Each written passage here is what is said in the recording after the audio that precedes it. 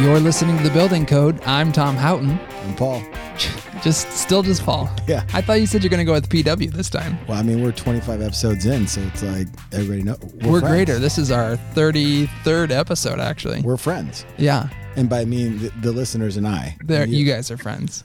I'll start going to PW, what I'm known to around here. We've digressed so much that we've lost our intro music at this point. So let's just dive in. I didn't even notice that. To the episode. Today, joining us on The Building Code, we have Maggie Bates, a passive home consultant. She's a co-owner at A-1 Builders and Adaptations Design Studio based in East Bellingham, Washington. Welcome to The Building Code, Maggie. Hi, thank you. Glad to be here. Welcome, Maggie. A little off-brand for me. My honeymoon was in Seattle. Isn't that interesting? That's very interesting. Would you have guessed that? No, that's very off-brand for you. Yeah. Yeah. I would have gone somewhere like sunny and bougie. But marriage does that, right? That's right. It right. just extends your brand. That's right. Yeah. We're going back. Going to go see a show. There you go. I'll tell you what show it is in the show notes. In the show notes. Show notes plug number 1 of the episode right there. Enough about you, Tom. Maggie, so you guys are in the Northwest. So just for everybody who doesn't know, are you like outside suburbs of Seattle, or where are you guys located? No, we're just we're the northernmost deepwater port. We're just south of Vancouver, Canada. It's about an hour drive. It's quicker to go to Vancouver than it is Seattle. It's about an hour drive north to Vancouver and 2 hours south to Seattle by the I-5 corridor. Okay. Fun fact. That is a fun fact. Yeah. It is. That's cool. Yeah. I wish we could designate ourselves off of a port, but we're landlocked. We have no water around us, so yeah. Thanks for the geography lesson from Tom. Thanks. You're welcome. That's good. Yes, we are landlocked. Maggie, you actually are familiar with Omaha, Nebraska. You were here recently. I was. Yep. I went to Builder-Trend University, which was awesome. Had a great time. You hear that? You hear that, sports fans? Yeah. It was awesome. It was awesome. Hey. So if you're listening, please come. Go ahead. We're still spending our Starbucks gift card for the best photograph. Hey, that's right. We use an app for our Builder-Trend University, and that kind of helps everyone who's attending stay on top of things. And one of those things inside the app is a little contest we do for a photo contest during the conference. And if you take a whole bunch of photos or great photos, you can win a gift card. This is news to me. So are you saying you guys won? We did, because we were walking through the airport on the way to the university, and we saw these T-shirts that said "Be Good to People." So we all bought a "Be Good to People" T-shirt, and we all wore them on the same day. We were all matching. That's cool. Awesome. And we took a selfie, and we won. We'll put a picture of the shirts. If you can send that to us, we'll put it in the show notes. Okay. Yeah. That's great. Let's dive in, though, and talk. Let's get to know you, Maggie, and the company you work for, the company you co-own. That's one of the things we want to talk about today, is how your ownership structure is different. So can you give us a little background to yourself and the company, and kind of maybe dive into that ownership structure that you have there? Yes. Well, I'm the design manager. We're a design build company. We've been around for many, many years. Prior to us being a worker-owned cooperative, it was a partnership by two folks who wanted to retire, Cindy Landreth and Rick Dubrow, and they decided to turn it into a worker-owned cooperative. It took us several years to actually get there. I've been working for the company, I think I'm around 13 years or so. And I would say it took us a few years to get the worker-owned cooperative structure in place. So it went from what's called a sub S corporation to a sub T corporation legally. That's the designation. And it means that you can join our company as an employee, and after a few years, you can buy in and become an owner if you're invited. Wow. And yeah. So right now we have 4 owners in the company. We have 6 people who are going to be eligible. Either they're eligible right now or they're eligible in about a year, and they've got to go through some training and then make a small donation. Yeah. It's their own money that they get to keep, but it goes into our capital. And then they go through the training and they become members. That's awesome. I have questions. Yeah. Paul's got questions. I've got questions. Here we go. Okay, so there's obviously tangible and intangible Intangible. qualifications to becoming an owner. Yeah. Right. Like, so you have to be there X amount of days or years. Yeah. So what, if you could tell us, are some of the things that are intangible ones that would disqualify you from becoming an owner? You have to want to become an owner. Right. So that's one of the big things. Part of the reason that we have the 3 years is we want, first of all, people to be good at their jobs. And it takes a couple years. It takes, people a year to learn their jobs. And even if they're an experienced person, they have to take their experience and adapt it to our little world. Sure, yeah. And so that takes time. Then, they get through that phase. And then, it's more like, are they part of the family? Like, so to speak, do they get along with everybody? Is everything working out? And then is everything working out in their home lives where they're not going to be moving in 2 years or, whatever the case may be. Sure. That whatever makes sense. they have to, everything has to align. All the stars have to line up for them. There you go. That makes sense. Yeah. That's a really cool setup. It is. I think as business owners, as anybody who's running a business, you want to make sure that your employees are kind of putting forth the best effort. And I think a great way to do that is you can make them owners or just teach them to think like an owner. Of course, that's important. But so tell us how this has impacted your business, because this is a pretty radical shift for you guys. Yeah. Well, one of the things that you just said is that you have to teach them to think like an owner. And the reality is once they have decided that they are going to be an owner, that they want to be invited, you see a shift in their personality, in the way that they conduct themselves, in the way that they communicate, in the way that they basically I attack their work. It was noticed in me by the previous owners. And I remember one of the owners mentioning that to me. She's like, "You're thinking like an owner." She goes, "It's kind of interesting how that happened." And now that we have several people who are going to be starting all the training, I have started to notice the difference in their personality. They just volunteer quicker. They are looking for solutions always.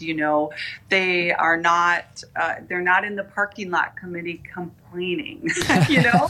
There's like, it's really positive. Having ownership is a position. It gives a person personal power, a personal stake in their everyday lives in a new way. That's awesome. Yeah. That's powerful stuff. I think a lot of, especially in this industry, obviously it's a lot of small businesses. It's a lot of family owned. And so for a lot of owners, they're looking for that exit strategy. Always. And if you don't have a son or a daughter that you think you're going to leave it to, then you think you're going to have to do this huge, to an employee, come up with this big lump of money that my business is worth, and I'm just going to give it. I'm going to sell it to you. This is a really unique angle at it, which I think solves a big problem for a lot of business owners, which is, when I'm done working my tail off for 50 years, what the heck? How am I going to pass this on? Yeah. Right. Yeah. Well, and if you compare it to the chances of actually selling the business on the market for what you want, it's a much better option. So you really have to hire wisely, well in advance of doing that shift. Yeah, that's a great point. So as a business owner, you better be looking 2, 4, 6 years ahead at who you're hiring. Right. And you might not go for the person who's got the best skill set when you hire. You might go for somebody who you can mold into. The skills a different part, right? You want good people who have good management skills, who have good communication skills that you can sort of teach the skill to, right? Yeah. You really kind of want to look for that like-minded. Yeah. Sure. We're a pretty sustainable company. We're pretty socially conscious. I really feel like we're a really good guy company, good guy, good gal company, and sure. And we call it Coopetition because there's another worker-owned cooperative in Bellingham, another design builder, and they're friends of ours, and there's a couple other builders who are right around our level of clientele and dollar amounts. And so we actually party with them, it's like, it's an attitude of cooperation that goes beyond the walls of our company. Yeah, you see a lot of that. I've said this before in one of our podcasts, but 10, 15 years ago, it was such a competitive environment within a market.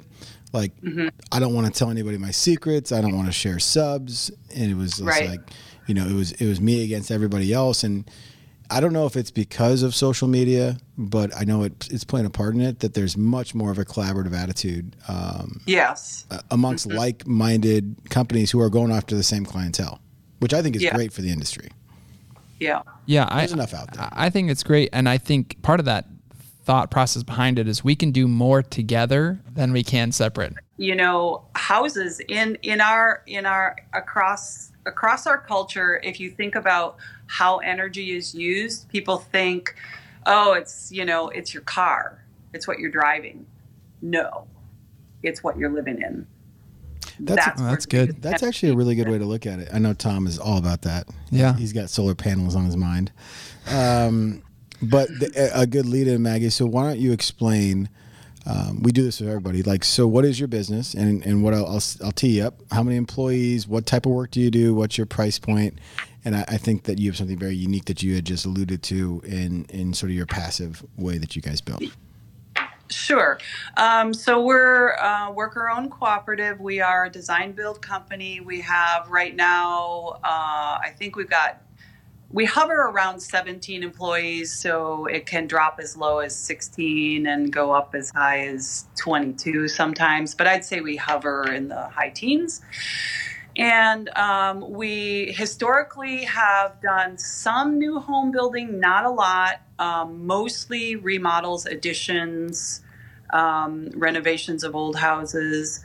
We're moving into a mix of remodeling and new home construction. With the new home construction, we're really, really focusing on high performance, which includes passive house.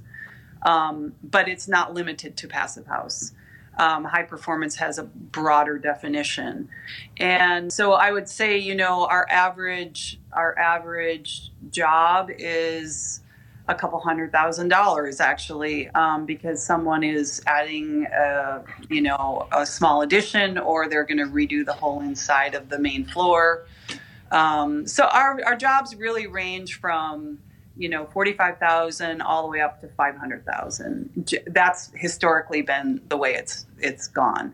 The new houses, depending on the size, will probably be, a little more than that. Sometimes depends on the client. Every project is different. And for people who don't know, I mean, obviously I do, but like for somebody like Tom, what would be like what's the definition of a passive home? From the passive, I'm certified with the Passive House Institute of the United States, which is a different organization. Yeah, it is. It's very official. It's a different organization than the Passive House out of Germany. But all of the Passive House, really, if you look in the history of it, had its roots in the United States, which is super awesome. Way back in like the 70s, I think.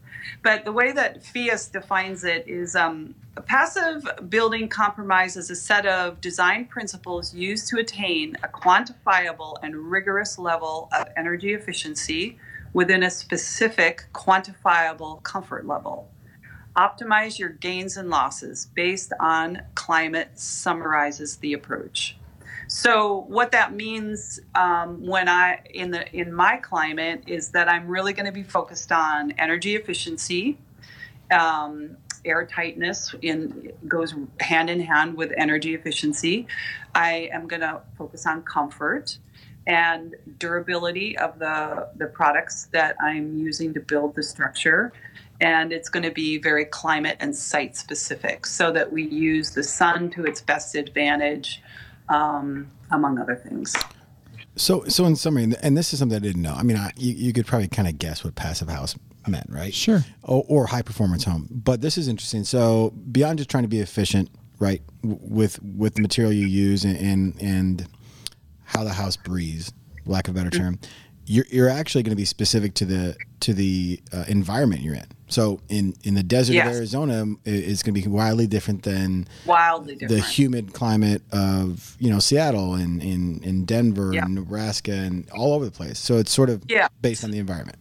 You have to figure out, you have to figure that moisture is going to get into your structure one way or another. It's either going to come from the inside or it's going to come from the outside. We guard against that as much as we can. All builders do. So when we're talking about your particular region, you have to understand, what does moisture do with a building in my region? Where does it come from? Which way is the wall going to dry? Is it going to dry to the inside or is it going to dry to the outside?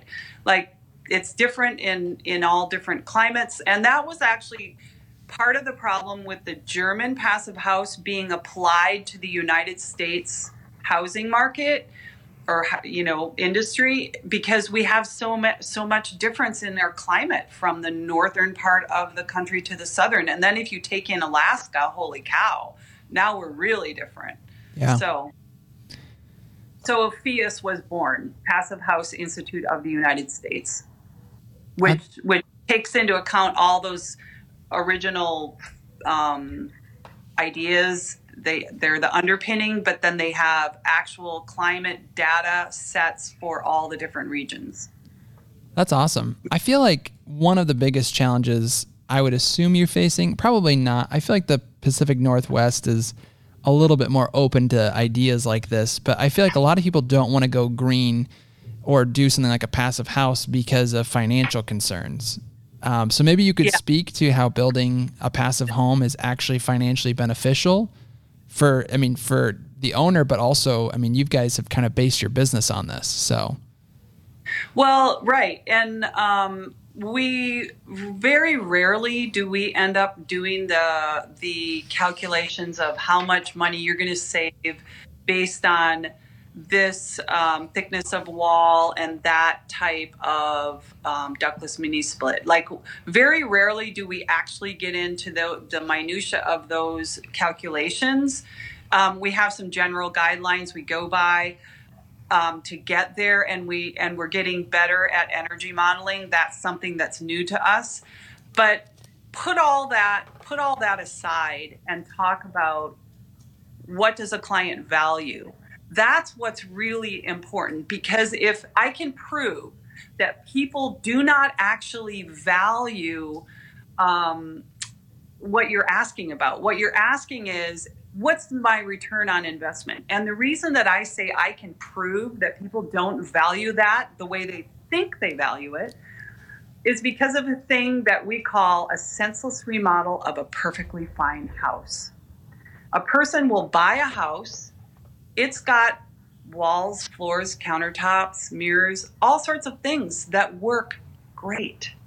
Just leave them in place. Doesn't cost you a penny. But people rip them out all the time. They rip stuff out all the time, and they recycle it, or they take it to the dump, or they do all sorts of crazy things, because they feel like they need to update. They feel like they want it to look different. So the value that they have that they don't speak about is aesthetic value. People value aesthetics really highly. And what is the monetary return on aesthetic value? It's pretty small. In fact, a house with 3 bedrooms a house with 3 bedrooms with ugly carpet is valued way higher than a house with 1 bedroom with a beautiful wood floor. You see what I'm saying? Yeah. People think that they value that what's important to them is, I need a return on my investment, but they contradict that constantly through their behavior. So what we focus on is, what do you value? And the way that we promote what we value is to talk about it. We value energy efficiency. We value durability. We value comfort. And what does that mean to you? Like, what does that mean to you in your house? It means a lot of things as far as comfort goes. It does mean at the end of the month, your electric bill is lower. But then beyond that, it means, do you value that your home is not an energy suck on the planet?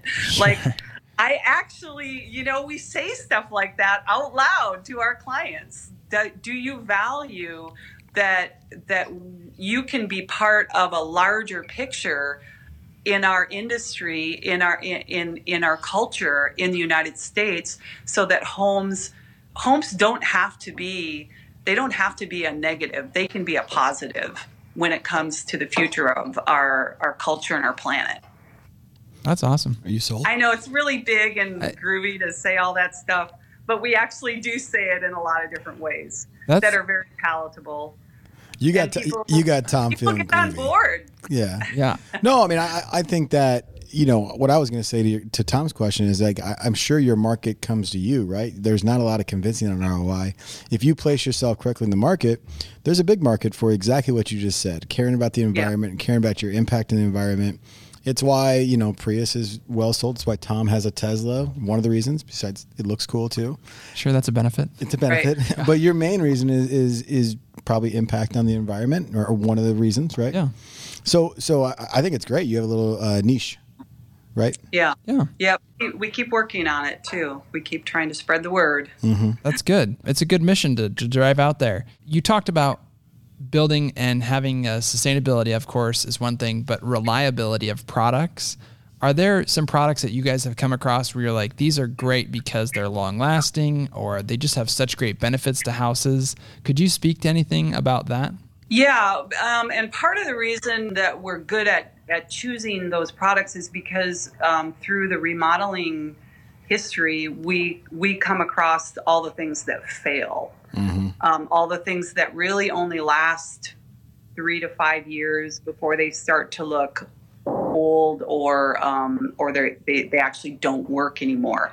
So your question was, what products am I excited about, or what products really work? Well, in our climate, one of the things, it's kind of a tried and true.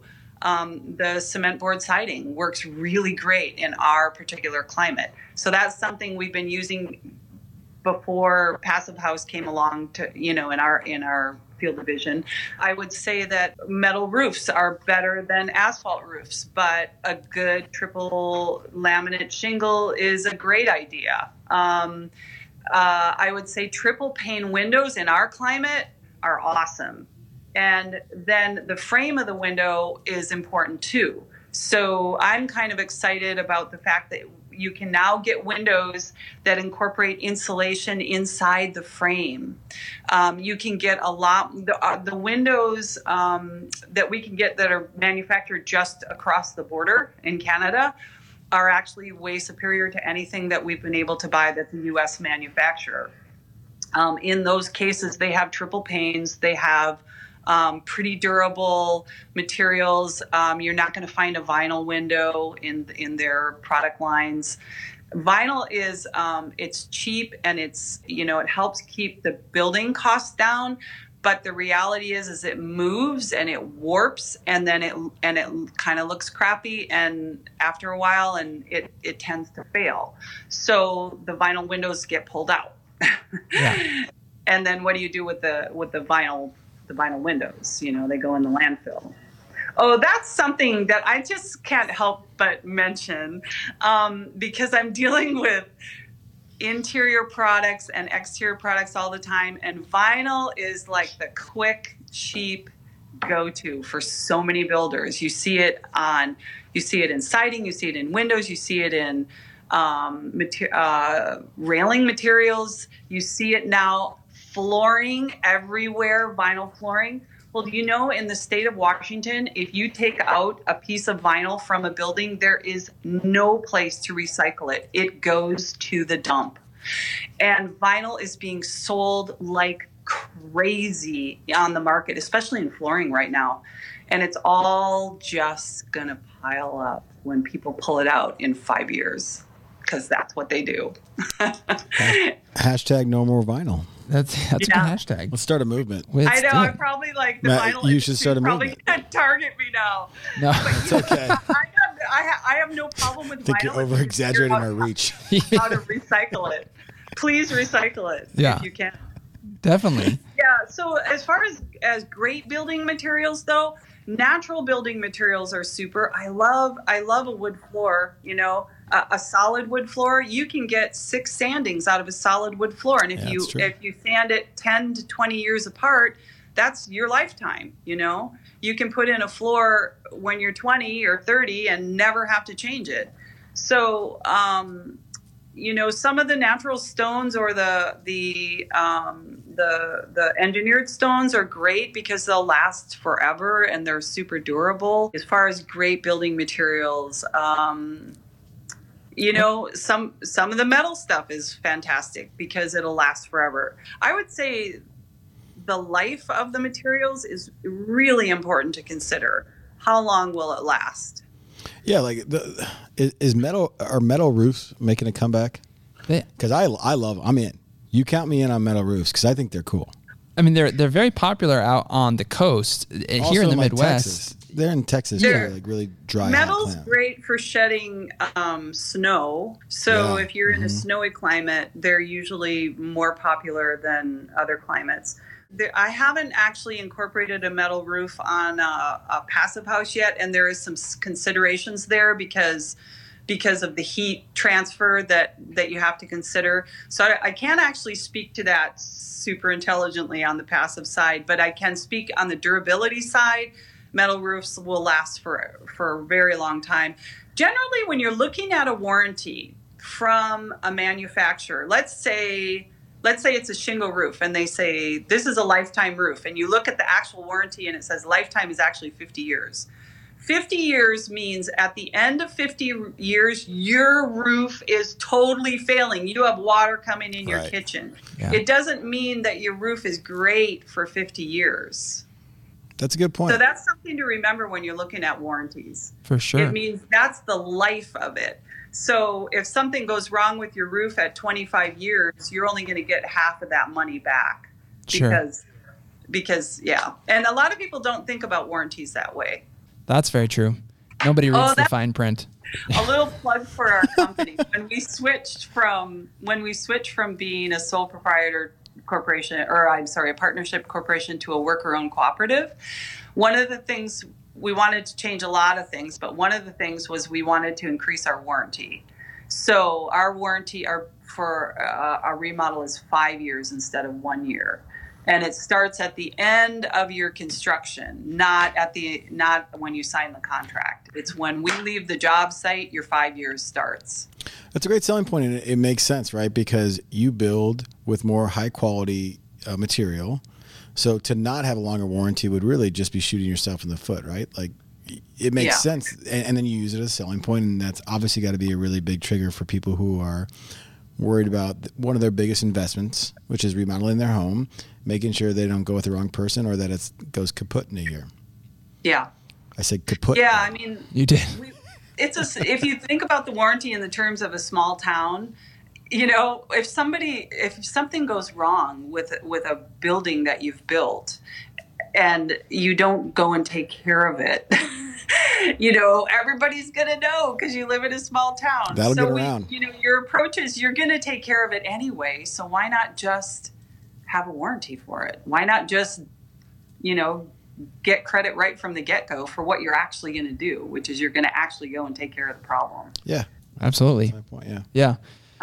Maggie, we have a whole list of other questions that we could probably keep talking about forever with you on, but we got to wrap this up because we got wives and kids. And my goodness. I'm sorry. You're good. No, this has been so great. We've really enjoyed having you on the podcast, and maybe we'll have to have you back to continue talking about this. It's been great. Anyway, so let's wrap this up really quick. Key takeaways, Tom. Key takeaways. Look at the new ownership structure of a co-op because there's definitely something to be said about that. Big time. Another key takeaway is, you know, passive homes, there's something there for everybody. There is. It doesn't matter where you're at in the United States or the world. You can definitely look at it because it obviously applies to by region. Your region. That's cool. Yeah. And, I think the last point we talked about warranties is great. Like, if you're going to cover it, why not just get the credit up front? Right. If you're going to build quality stuff and use quality material, extend your warranty, cover it, and you'll get the benefits with referral business, right? Absolutely. And they won't be talking bad about you in the local VFW in a small town. Small town. Right. So she's right. See, connected. Boom. Yeah. All right, Maggie. Thank you so much for giving these great points to talk about today. We hope you had a great time because we sure did. 100%. Thank you so much for your time and sharing your knowledge and wisdom with us. And we wish you guys continued success in your business. Thank you so much for having me on your podcast. I really enjoyed it. It was great. Appreciate you. Want to share a suggestion for a future guest? Have a question about Buildertrend that you'd like us to discuss or a topic that you'd want us to cover on the podcast? Let us know by calling and leaving us a message at 402-596-6437. That's 402-596-6437. And who knows, you'll maybe hear yourself on the podcast.